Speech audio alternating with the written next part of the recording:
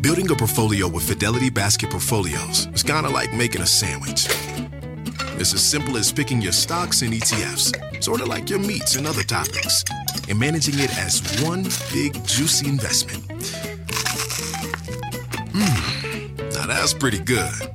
Learn more at fidelity.com/baskets. Investing involves risk, including risk of loss. Fidelity Brokerage Services, LLC. Member NYSE SIPC.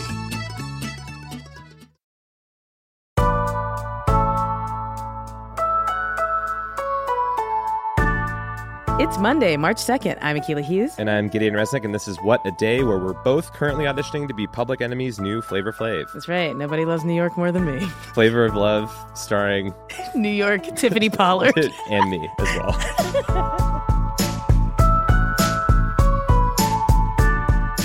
On today's show, former South Bend Mayor Pete Buttigieg drops out of the race, the results from the South Carolina primary, and some headlines. But first, a coronavirus update. The mysterious coronavirus. The coronavirus in China. Deadly new strain of coronavirus. The dangerous coronavirus from China. More than 200 cases of coronavirus. Coronavirus. As the coronavirus spreads and people, economies, and daily lives are affected, we do want to keep you up to date and informed. So today we're going to be talking about testing for COVID-19. It is an essential part of tracking the virus and slowing down its spread. Last week, we reported on a shortage of testing supplies in the United States. Akilah, what is the latest on this? All right, so on Saturday, Vice President and coronavirus helper, I want to say, Mike Pence, appeared on CNN's State of the Union with Jake Tapper to address the lack of testing kits in the U.S. The South Koreans have been able to test more than 90,000 of their citizens for their coronavirus. Right. The U.S. has had trouble manufacturing the kits. The CDC has struggled a bit and distributing them to local labs. The latest numbers show only maybe around 500 people in the U.S. have been tested. Why are we so behind other developed countries on this? And when will there be more of these testing kits delivered to the frontline healthcare providers? It's a very fair question, and it was one of the first issues that governors I spoke to raised with me. I'm happy to report that this weekend, more than 15,000 testing kits have been released. Also, the FDA has approved a testing regimen that state and local officials can be using. Yeah, okay. So last week, there were 200 kits in California total. Now, Vice President Pence says there are 15,000 kits available, which, dear listener, still doesn't seem like enough. While the government doles out those kits, the FDA also said Saturday that 300 to 400 medical centers can begin their own version of testing in the meantime. So too long didn't read. There's usually an emergency use authorization process that these centers that develop testing protocols have to go through. And the FDA is like, nah, go ahead, do your thing, whatever. Look, I trust everyone involved in this process. Yeah, so not me. I'm feeling good. And for comparison here, what's happening abroad in regards to testing for COVID-19? All right, so a really interesting development in South Korea. They've begun to do drive-through tests for the virus, which is genius. The idea being that, one, you can test more people in a shorter window simply because it'll be on a first-come and first-served basis. One official said that waiting times have decreased by a third. And two, that the spread will be contained because if you're healthy, you won't be sitting in a waiting room with people who are infected. So maybe something like that will be implemented worldwide if it's successful. Yeah, I mean, Americans do love drive-thrus. We do. We love them. Well. All right. Well, is there any other miscellaneous news regarding COVID-19 that we need to cover? Yes. All right. So the Louvre in Paris has closed for the coronavirus, which is alarming since they really only closed for war and Beyonce. Near Seattle, there's been 6 confirmed coronavirus cases at a nursing facility in Kirkland. 50 people have fallen ill and are awaiting test results. On Sunday, Seattle health officer Dr. Jeff Dutchin confirmed that one of the people who contracted COVID-19 at the nursing home has died, making him the first coronavirus death in the United States. Dutchin went on to say he considers the situation a, quote, outbreak. And as we go to recording, there's now been a second death in the Seattle area as well. So we will have more information as it is available about this illness. But remember, wash your hands, cover any coughs, don't touch your face, and if you can, stay home if you're not feeling well.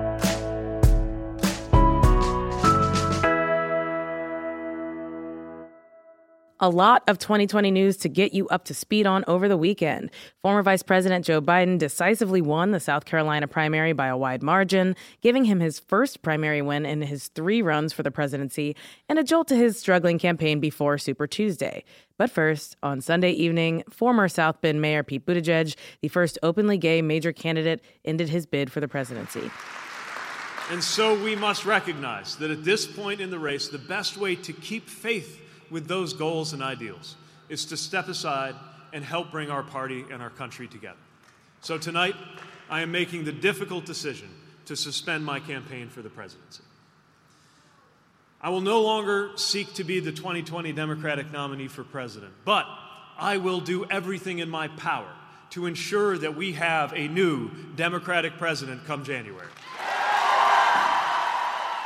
That was really powerful and, good for him for getting in formation. So that was a big whirlwind. Yeah. How did we get here? Well, I think 2 big things on Buttigieg and sort of the trajectory of the last month. First, there was a strategy that the campaign had that they were arguing if he did well in those earlier states, the more homogenous, whiter states like Iowa and New Hampshire, which he did, that would lead to better numbers with voters of color, that they just needed to see more of him, see that he was a winner. But as evidenced by results in Nevada and South Carolina, where we were starting to see voters of color come out, that just wasn't happening for him. In Nevada, Buttigieg was a distant third, very, very far behind with voters of color in that state. And in South Carolina, he was in 4th with about 8% of the vote, and exit polling showing him having, just 2% of African-American voters in the state. Right. And then the second thing was he was positioning himself in a very specific way, and that was to be the sort of moderate alternative to Bernie Sanders in this sort of crowded group of people trying to do the same thing. That became a lot harder with this Biden victory over the weekend because there's this sort of like natural gravitating towards a person of that level that had been in the arena before. And one of the major things that propelled Biden to the victory were African-American voters in South Carolina. And then you add to that these money issues too. Buttigieg spent $2.5 million on TV advertising in the state, which was more than anybody but Tom Steyer. And he also really did visit quite a bit, more than I think most of the other candidates. Yeah. And it just wasn't catching on for him. And I think that was when they really decided that those factors combined meant, it was the end of the line. For sure. Well, Buttigieg did earn delegates already, and millions of people have voted ahead of Super Tuesday, presumably with votes in there for Buttigieg. So what's going to happen to all of those votes? I know. It's kind of a strange situation, right? On the delegate front, Buttigieg was 3rd with 26 behind Biden and Sanders. And for now, the delegates can technically go to the convention uncommitted, or if Buttigieg makes the choice to endorse another candidate in the future, they can go to that candidate. But it's worth pointing out that, we're so early on in this that 26 delegates isn't a ton. There are around 4,000 delegates overall that will have their say in this. And then for the votes, those are unfortunately baked in now. And we won't know the extent of it until Tuesday and after. But if you look at results for any of the early states, you're kind of scrolling through and you're like, oh, John Delaney's face is in here, Cory Booker's face is in here. So there are people that still vote for candidates even when they're out of the race. But on the early vote front, there are still lots of votes to be cast. We were looking into some of the rules around this, and at least in Michigan, there is a way to recast your absentee ballot. So it's worth checking to see what the rules are in your particular state. And where these Buttigieg voters go is anyone's guess. Right. Some of his supporters could go to basically any number of the candidates, Klobuchar, Biden, Sanders, Warren, whatever. So that was the news on Mayor Pete. Let's go back to South Carolina, though, for a second. We saw a huge Biden win there. All those who've been knocked down, counted out, left behind, this is your campaign. Just days ago, the press and the pundits had declared this candidacy dead. Now, thanks to all of you, the heart of the Democratic Party, we've just won, and we've won big because of you.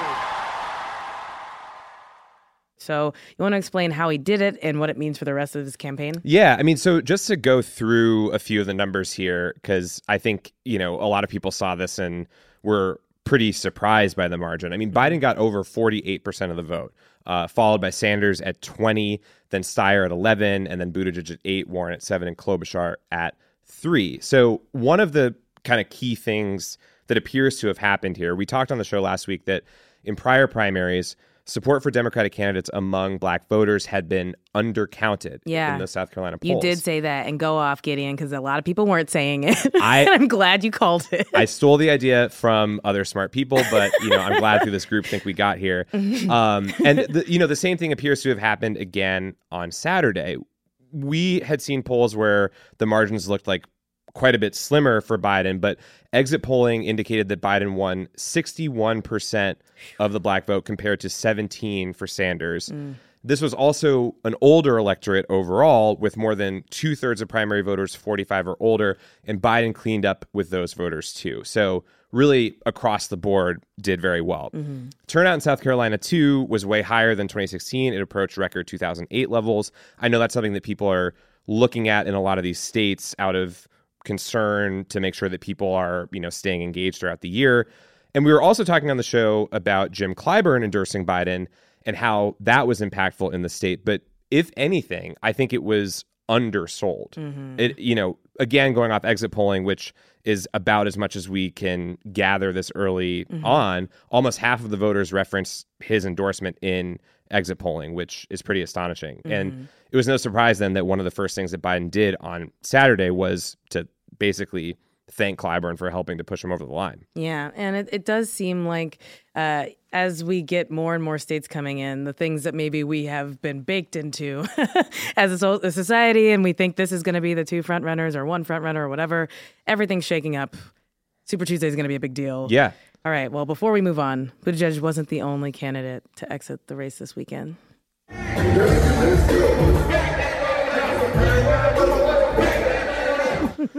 Correct. Tom Steyer backed his ass out of the race as well. A real groaner. We encourage everyone to go watch the clip of him on stage with Juvenile in South Carolina. It's surreal, but if you don't have the opportunity, he is holding his hands out stiff like he's riding a big invisible motorcycle. A lot of Tin Man energy to what's stiff. going on I there. think his shoulders might be a little hurt. A couple more nights in South Carolina, and I think he would have pulled the dance off. But Steyer had spent a whopping $191 million on advertising nationally with a specific focus on South Carolina, and he just didn't get delegates in the state or anywhere else throughout the campaign. So again, another moment where reality sort of met what the expectations were. Yeah, maybe you should have given that money to Juvenile, had him do a cross-country tour. We'd be looking at different results right now. We could certainly get tickets. Well, we will return to it again tomorrow, but where does this leave the race and everyone else? Yeah, so other candidates that we haven't talked about yet, Warren has all but conceded that she is not going to win the nomination outright, but rather preparing for a contested convention and gearing up to try to hold on to her home state, which votes on Tuesday. Klobuchar is hoping to win her state as well. And as Buttigieg demonstrated on Sunday, sometimes these campaigns say things publicly and they're gearing up for certain realities and they change their minds. So we'll see what everybody decides to do in the next 48 hours through the rest of the week. Sanders is banking on kind of flooding the zone and driving up numbers on Super Tuesday in places like California, where if you get a big lead there, you can have a big delegate lead overall. He also announced a crazy $46.5 million fundraising total in February. Biden is, in the meantime, hoping to kind of catch up organizationally and financially. He's starting to bring in a lot more money in his campaign, too, compared to where he was at before. And, he wants to be the consensus pick of moderate Democrats, and we're seeing that with a lot more of the endorsements that he's been getting just in the last 24 hours. And then we'll see Bloomberg for the first time on the ballot, which will give us a real sense of whether his strategy is working, because we've been mostly operating in the dark there. Yeah. Oh, well, we are going to be doing a live stream tomorrow for Super Tuesday, where 14 states and one territory are going to be voting. You don't have to drive yourself crazy with cable news. I would advise against that. But we do promise key race alerts. So come on. Yeah. Come hang. We got it all. Watch the results come in with us starting at 8 p.m. Eastern, 5 p.m. Pacific on youtube.com/Crooked Media. We'll be there along with John, Tommy, and Dan. And dogs? Can we say? I think there may be some pups. Maybe a dog or two.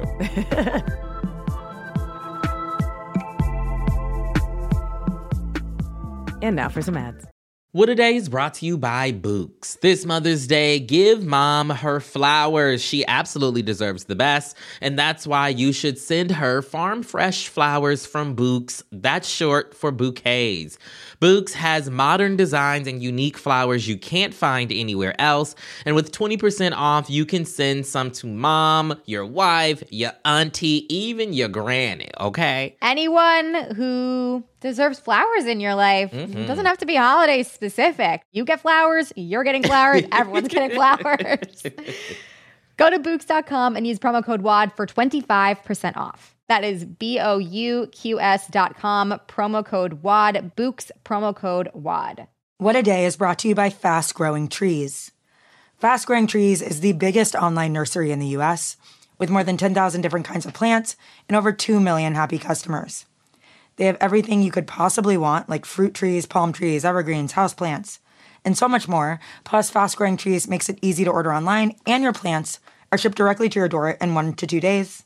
And along with their 30-day Alive and Thrive guarantee, they offer free plant consultation forever. We love Fast Growing Trees here. I keep telling you that the mini plants that I've gotten from these folks are yet hanging on. And that's not because I have a green thumb, okay? This spring, Fast Growing Trees, they have the best deals online, up to half off on select plants and other deals. And listeners to our show get an additional 15% off their first purchase when using the code WAD at checkout. That's an additional 15% off at fastgrowingtrees.com using the code WAD at checkout. Fastgrowingtrees.com, code WAD. Offer is valid for a limited time. Terms and conditions may apply. What A Day is brought to you by Ulta Beauty. This AAPI Heritage Month, Ulta Beauty is celebrating the joy of belonging to a community composed of intricate connections, belonging to our past and our future, to the heritage and birthright that is beauty. Ulta Beauty shines a light on the AAPI community, passing the mic to brand founders and creators to tell their stories centered on heritage, joy, and beauty. They carry AAPI-owned and founded brands like Live Tinted, Peach & Lily, Glamnetic, Tree Hut, and more. Shop AAPI-owned and founded brands at Ulta Beauty stores and Ulta.com. Let's wrap up with some headlines. Headlines. A union representing Starbucks workers at airports says immigrant, transgender, and Black baristas have faced discrimination. In a survey of its members, Unite Here found that median hourly pay for Black baristas was $1.85 less than for white baristas. That more than 1 in 4 immigrant workers have been told to stop speaking their preferred language at work, and multiple instances of harassment of LGBTQ employees, as well as repeated misgendering. HMS Host, which operates Starbucks and other coffee shops and airports across the country, has denied any discrimination. Representatives for the union say they want Starbucks to pressure HMS Host to bring its workers in line with what Starbucks offers its employees. When asked about the story, Starbucks has referred questions back to HMS Host. Host. How we say it. A federal judge has voided new strict policies from the head of U.S. Citizenship and Immigration Services, Ken Cuccinelli, because he was never lawfully appointed to his job in the first place. This is like if you took the SATs and the Scantron couldn't read your answers because you used the wrong pencil. Except that it's good because all your answers to the test were evil. The Federal Vacancies Reform Act requires a federal agency's, quote, first assistant to assume leadership when the top role is open. So what Trump did, which was create a made-up assistant to the regional manager-style title for Cuccinelli and then appoint him acting director, was simply not good enough. Side note, the judge actually referenced that running joke about Dwight Schrute in his decision. The Office is universal. We all have Netflix, and we all love it. That judge is having a great time. The laws that will be set aside reduce the amount of time asylum seekers got to seek legal counsel after crossing the border and restricted the ability of officers to grant applicants extensions. And quickly, just want to catch everyone up on some pretty impactful news about a girl who's also a talking cartoon. Lizzie McGuire was slated for revival on Disney Plus this year, but after completing 2 episodes, production was halted and showrunner/creator Terry Minsky was fired. Last week, we found out why. Apparently, both Minsky and star Hilary Duff wanted to depict an authentic version of Lizzie's life 15 years on, while Disney wanted her to be some kind of 30-year-old virgin who was still worried about what to wear to school dances. This weekend, Duff made a personal plea to Disney to move the show to Hulu, also a Disney property, where Lizzie can do things real 30-year-olds do. Hopefully that happens because I need to see animated Lizzie haggle for used furniture at a yard sale and do her taxes really, really badly. We all need to see it. And rest in peace to the god of microwavable chicken tikka masala, Joe Coulombe, who founded Trader Joe's in 1967 in Pasadena, California. Coulombe envisioned a new type of grocery store which would target customers who had traveled enough to have sophisticated tastes in food and drink, but who couldn't always afford to buy premium. Can relate. He paid his employees well and offered full benefits, and as a result, he said in 2014 that the typical tenure at Trader Joe's was 35 years. Wow. Coulombe is survived by his wife, 3 children, and 6 grandchildren. Thank you for giving food-stupid guys like me frozen dinners that don't make me hate myself. We survive on your meals here at What a Day. God bless you, sir. Aww. And those are the headlines.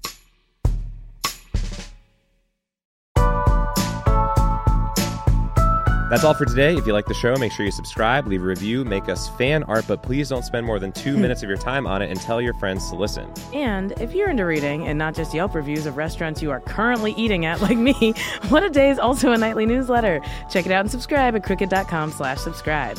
I'm Akila Hughes. I'm Gideon Resnick. And we'll see you at Trader Joe's. I'm going to get all the peanut butter pretzels before you can get there. Probably.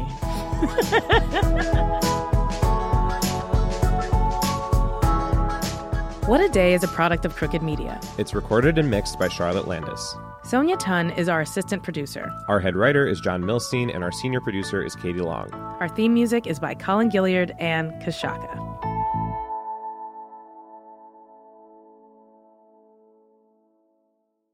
Swing into Seaside Golf in Ocean City, Maryland. Play like a pro at 17 championship courses designed by golf legends like Jack Nicklaus and Arthur Hills. Tee off on sweeping vistas at Eagles Landing. Savor the coastal views of Lighthouse Sound. Or see why Ocean City Golf Club is considered one of the Mid-Atlantic's finest fairways. Whether you're sneaking in a quick round on a family vacation or going all in on a golf getaway, fun is always in play at Ocean City, Maryland. Plan your trip at OCOcean.com.